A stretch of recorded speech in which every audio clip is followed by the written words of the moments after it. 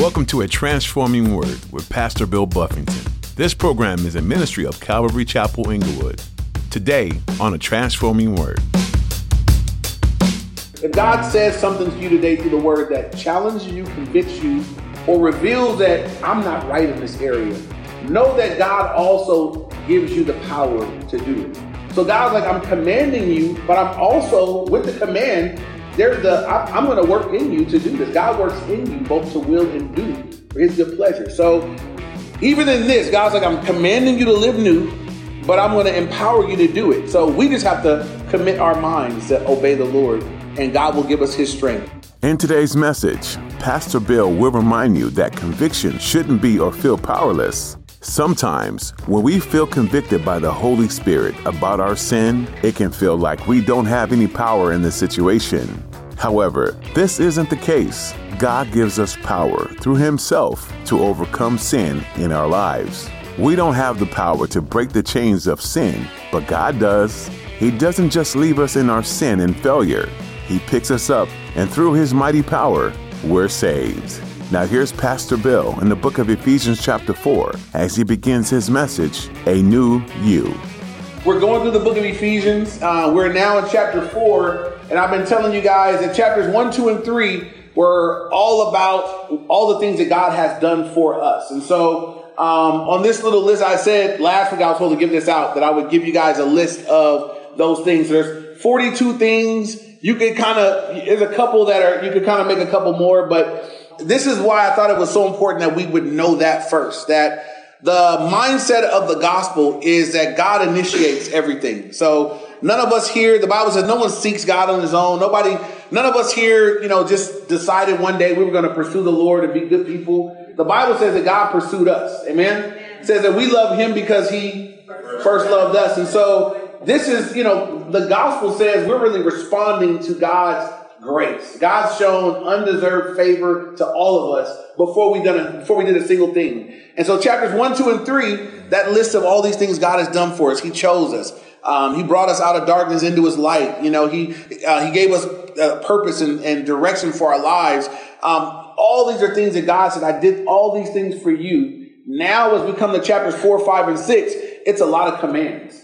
Now God is saying, now this is how you should live in response to all that I've done. So for someone that may just join us, I don't want you to show up and say, wow, God wants a lot from me, and not understand all that he's done for you first. We're now learning how to respond to the goodness of God. Amen. So, and if you miss that first part, you could end up with some legalism.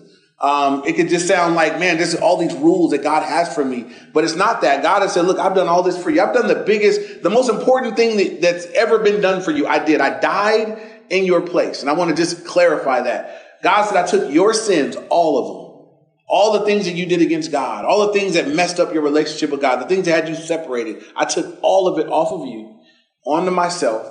I died on the cross for it. I paid the full penalty. After I died, 3 days later, I rose from the grave. So I conquered sin, death, and Satan. And now I'm extending to you the opportunity for new life in me. Amen. So God's done that for us. No, there's never anything you're ever going to receive better than that. There's nothing you're ever going to receive that has this far more, as far reaching as that's impact is as great as that. God said, I did that for you.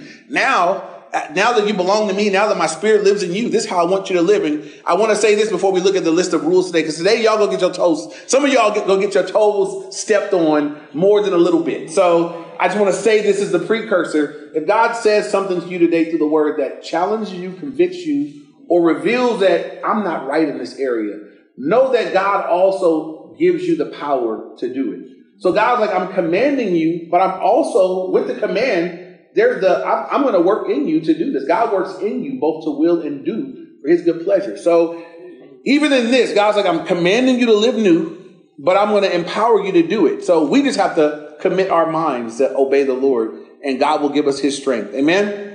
Having said all of that, let's look at Ephesians 4, and we're picking up at verse 17. The title of today's message is A New You, and we'll see why as we get going. So look at verse 17 of Ephesians chapter 4. It says, this I say, therefore, and testify in the Lord, that you should no longer walk as the rest of the Gentiles walk, in the futility of their mind, having their understanding darkened, being alienated from the life of God because of the ignorance that is in them, because of the blindness of their heart, who being past feeling have given themselves over to lewdness, to work all uncleanliness with greediness. And so let's go back to the top. He says, Paul says, now this I say, therefore, and I testify in the Lord, that you should no longer walk as the rest of the Gentiles. When he uses the term Gentiles, he's basically saying pagans or non-believers. So he's speaking to Christians in Ephesus, and he's saying, you guys that have received the Lord, you shouldn't be continuing to walk like people that don't know God. And so God would say the same thing to you and I today. However long you've been in the Lord, and I guess in a room like this, maybe some of us have been in the Lord a few years. Maybe some of us have been in the Lord many years. But God would say, now that you're walking with the Lord, now that your sins are forgiven and the Spirit of God lives in you, you shouldn't be living just like people that don't know God. There should be an evident transformation that's taken place and is continuing to take place in your life. And so he says, you guys shouldn't be living like the rest of the Gentiles.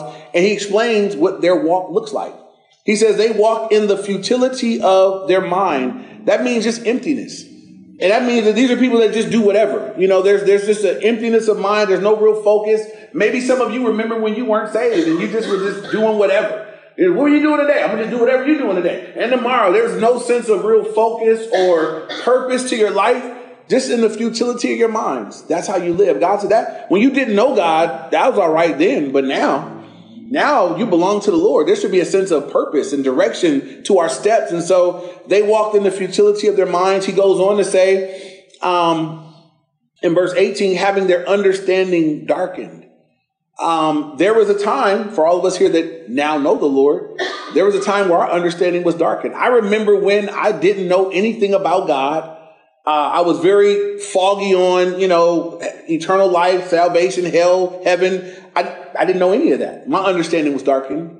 And I lived like someone whose understanding was darkened. But God said, now that you know me, you shouldn't be living like you lived when your understanding was darkened. It should be different now. There should be a difference to your walk. You know some things that you didn't used to know. Then it says being alienated from the life of God. When I wasn't saved, when you weren't saved, you were alienated, separated from the life of God, which is also why we live the way that we lived apart from the Lord, but not now. Now we're not alienated. We're one with the Lord. He lives in us. Then it says, because of ignorance that is in them and because of blindness of heart. And again, both of these things just speak to the fact that when you weren't saved, you just didn't know any better. I look back on a couple of times when I wasn't a believer, and I guess there were people that were trying to witness to me, which was foreign to me. And I remember the things that I said and how disrespectful and how rude. And as I look back on it now, I cringe at the things that I said and that God was merciful and didn't make me eat those words.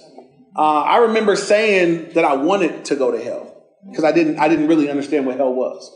So my concept of hell, if there were one, was that was going to be the party place where everybody was just turning up. And, that was my mind. If there was a hell, that's what it was. And I'm like, if I die, I want to go to hell. I don't want to go to heaven. I said that. Now I look back and I'm like, no. I wish I could go back and just take them words back. Like those are dumb words, but those are spoken out of ignorance, out of a darkened heart, out of really just not knowing any better. You would not catch me speaking that today. Knowing what I know. Knowing what I know, I'll never say I want to go there. I want to go to heaven. I've made my reservation, and that's where I intend to be when this thing is all over with, and that's the end of the story. So, but when you didn't know the Lord, that's how we spoke. We said dumb things like that, or we believed wrong things. We're blind in our hearts. Verse 19, he says that they were being past feeling. Something that happens in the life of sin is you knock down all your own walls, and your heart gets hard, and we become, when it says being past feeling, we're just numb. When we're not saved, we don't have the Holy Spirit convicting us. But how many of you guys remember when you weren't saved that you had a conscience and you had to override your conscience to do certain things? There were things that I did that I had to override my conscience. But you know what happens after you override it 2-3 times? It's like it's not there no more. I do this easy now. I don't even think about it no more. I don't feel bad. As long as I don't get in trouble, everything was all good. That's being past feeling. And most of us, even when you weren't saved and you weren't born again, there were things that you had to overcome your conscience to do that behavior, to get into that sin. But as you did it long enough, it says you become past feeling. And that's why you're just numb and you just could just do whatever, but not as a believer. We're not numb now as a believer. That's the old life. And something that God said through Paul over in 2 Corinthians that when we give our lives to the Lord, that we're a new creation, that old things have passed away. And he says, behold, all things become brand new. And so this is the beautiful thing about the life in Christ is we had an old life. Many of us here remember our testimony, remember what we were. And I keep saying I want to have a time where we get to hear some of our testimonies and just how the Lord apprehended us and where he drug us out of and what he's been doing since we met him. And I'll plan that at some point in the future here. But God says, I make you brand new. And God will take people from where they used to be and he'll so transform them that if they didn't tell you where they came from, you wouldn't know it. You wouldn't look at them today, who they are today, what God's doing today and say, I bet you used to be this. So transformed. Life so changed. And that's really what it's supposed to look like.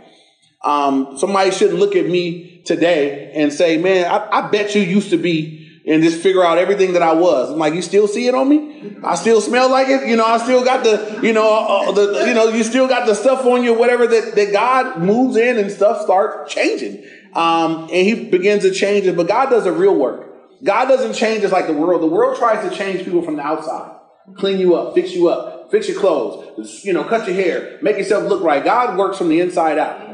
The outside will catch up to the inside, but God will take you wherever you are when you come, and God will first come to live inside you when you receive him. And then God begins through the work of the Holy Spirit to transform us from the inside out. Because you know what? God doesn't want a bunch of fake people. God doesn't want us to get good at faking Christianity. God wants us to be Christians. And that happens from the inside out. And that's the way it's supposed to be. That's what a legitimate work of God looks like. And so moving on now, as we come to verse 19, it says they were past filling, having given themselves over to lewdness, to work all uncleanliness with greediness. And so these are all those two things are sexual things. That they were lewdness is sexual in nature, so they were given over to lewdness, giving themselves over. And this is what non-believers did, right? So as Christians, this shouldn't be characterizing you. This shouldn't characterize the son or daughter of God that we're just giving over to lewdness and sexual sin out there. There should be a purity about the people of God. When we give our lives to the Lord, this is we give all of us to the Lord. So some people get saved, but they carry on in their life practices just like before they knew the Lord. They're born again. They belong to the Lord, but they're still dating non-believers. They still have sex with people that they're not married to. These are things that as believers, that's not how we get down, right? God has designed sex, amen, for marriage, amen. One more time, okay? He designed it, he created it, he made it to be a blessing in the context of marriage. And so if someone is, struggling with that, then, pray. You need a spouse. The Bible says it's better to marry than to burn. That shouldn't be the only thing that draw you or drive you to marriage, but, it's a reality, that God says that is designed for marriage. And so, as non-believers, they don't have that law. They don't live according to these rules. But as a Christian, you should be living according to this. You shouldn't be out there giving over to lewdness, to work all uncleanliness. That's the same idea of different forms of sexual perversion. And then it says, greediness. And this is something that drives the world in general. Most people are driven by their greed, their desire to have more is why they do what they do. And then parents raise their kids to be the same way. That we raise our kids to, you got to do this so you can get some stuff and have some more. And we raise our kids where everything is about what you can get. And that's really not the model for the believer. The model for the believer is we pursue the Lord above everything. Now, some people, as they pursue the Lord above everything else, God will bless them to be wealthy because they can handle it. And he knows it. Some of you, if you had $5 more today, you wouldn't be here. And God knows it. Some of us, if you just had a little bit more, you'd be off to the races doing some dumb stuff. And so God knows what we can handle. And everybody's not going to be rich. And so if you don't want to pursue that, we want to pursue the Lord. And as I pursue the Lord, whatever it is that he has for me, I'm challenging my kids. You pursue God. I don't know what he has for you that way, but I know whatever he has for you, well, you'll be satisfied. The Lord will bring contentment and satisfaction to your soul. Amen? Amen. And there are rich people that are empty as you can be. And so that's a vain pursuit. But these are the things that he says, people apart from God, this is what people that didn't know the Lord, this is what they pursued and went after. Now look at 20 and 21. He says, but you have not so learned Christ, if indeed you have heard him and have been taught by him, as the truth is in Jesus. And so Paul gives a contrast. He says, you have not so learned Christ. These behaviors that he just mentioned, he said, you didn't get this from Jesus. And we can be reminded that in every aspect of our life, we're always going to be directed to look to Jesus. We look to him for an example. We look to him for an example of how to live this life, of what we're to pursue, how we're to live, how we handle certain things. We look to Jesus. And he says, all these behaviors, that you didn't learn that from Jesus. That's some carryover from the old life. And so Paul is challenging that. Paul is speaking to Christians. And so I would just say this before we move into some direct commands, because Paul's getting ready to tell us some things that we take off, put on, that I would challenge everybody here. If you're here and you say, I am a Christian, I've been a Christian for this long, however long. I gave my life to the Lord in 1995. You gave your life to the Lord whenever that was for you.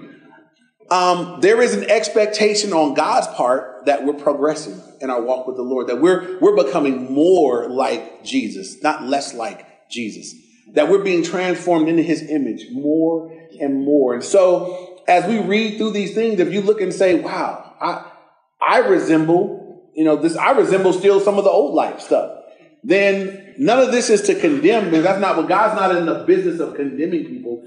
God will bring about conviction that we might change. What Satan will do with your flaws and your mistakes and your shortcomings, Satan will bury you in the dirt with them. Satan will condemn you till you quit and just turn away from the Lord. That's what he wants. God says, I bring these things up. I convict you that you might feel the same way I feel about sin. And that's what conviction does. Anybody here has ever had something that when you weren't saved, you enjoyed this. Then you got saved and all of a sudden, I feel bad when I do it. That's conviction. And God's like, I'm making you feel about your sin the way that I do. Because eventually you're going to say, I hate this thing. And now, God, I hate it so much. Would you help me stop it? Would you give me victory over it? And then that's the work of sanctification. We get over one thing and God moves on to something else.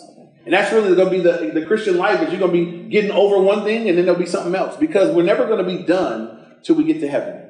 But hopefully we're making progress. Hopefully you don't look back. None of us should look back and see a better version of us. That if you look back and see a better version of you, then you know you have backslidden and you need to repent.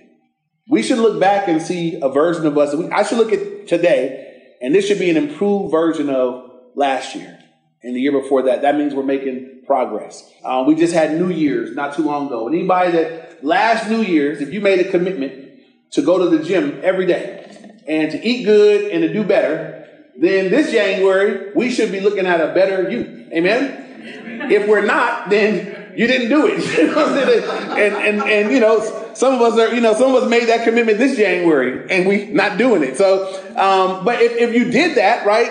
If you made a commitment like that and you did it a whole year, it would be visible. You'd be able to see something. Spiritually speaking, we should see that, man, we're making progress. God is transforming my life. I'm not what I used to be. Not done yet, but I'm not what I used to be. And so, moving on now, he says in verse 22 to 24, Paul says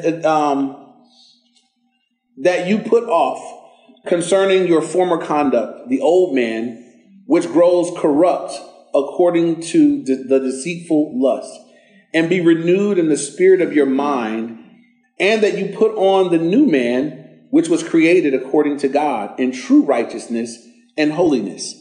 And so first we put off. He says, you're to put off concerning your former conduct, the old man, which grows corrupt according to deceitful lust. God says, everybody here lives in the same flesh you used to sin in.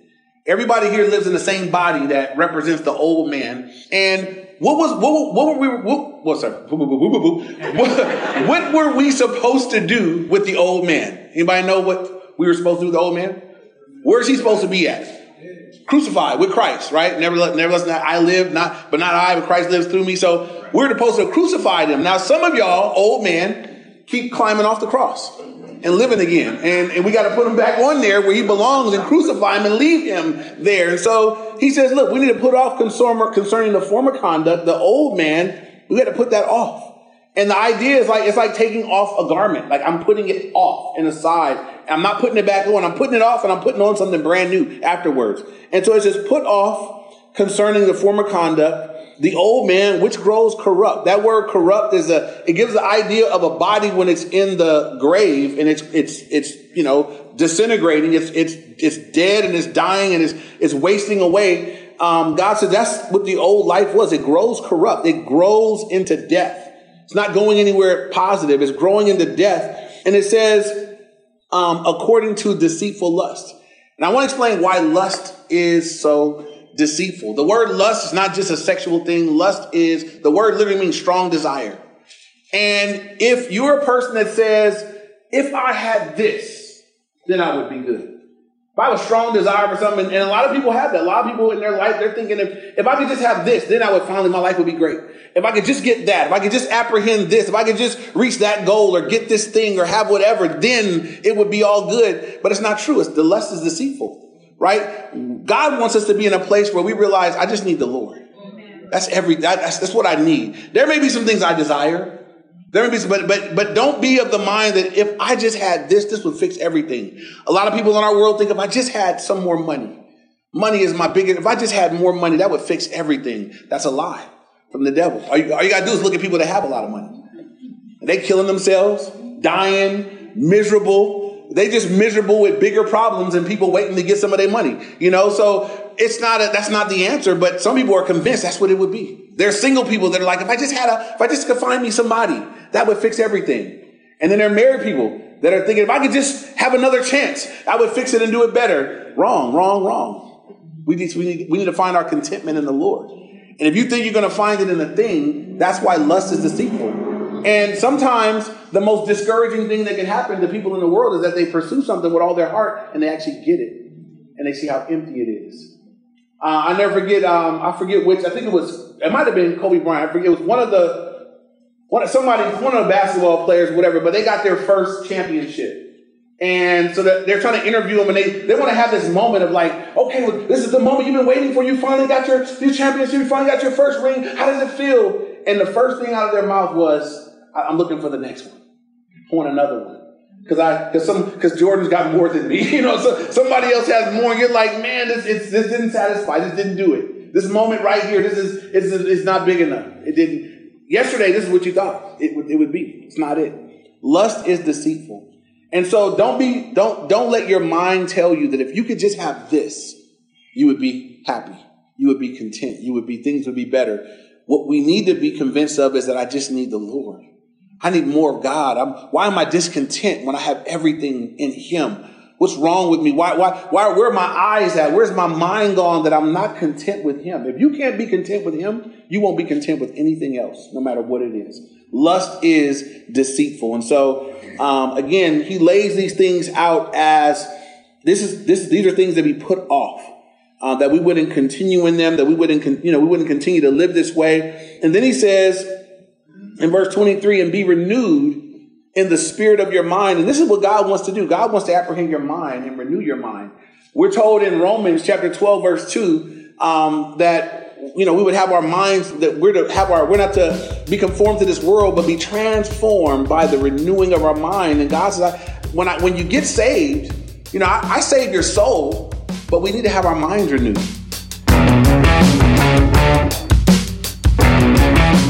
You've been listening to another edition of A Transforming Word with Pastor Bill Buffington of Calvary Chapel, Inglewood. Thanks for tuning in. The book of Ephesians is full of relevant content that can be applied to us today. One of the biggest themes throughout Paul's New Testament letter is unity. We live in a culture that seems to love to disagree, but the Bible is very clear about seeking unity, even when you disagree. Of course, this isn't always easy, but unity is a big part of who God is and what he desires for you. So the next time you disagree with someone, don't see them as an enemy. See them as a brother or sister in Christ, and ask the Lord to soften your heart for that person. If you're struggling with this in your life, feel free to text or call us, and we'll be more happy to pray for you. Our number is 310-245-4811. Again, that number is 310-245-4811. And if you're ever in the Inglewood area, we want to meet you in person. Our service times are on Sundays at 10 a.m. and on Wednesday at 7 p.m. If you're unable to visit us in person, we stream our services online. For more information such as directions and links to media pages, just visit calvaryinglewood.org. Again, that website was calvaryinglewood.org. Thanks for tuning in today to A Transforming Word. Next time, Pastor Bill will continue teaching through the book of Ephesians, and you won't want to miss it. So be sure to join us next time, right here on A Transforming Word.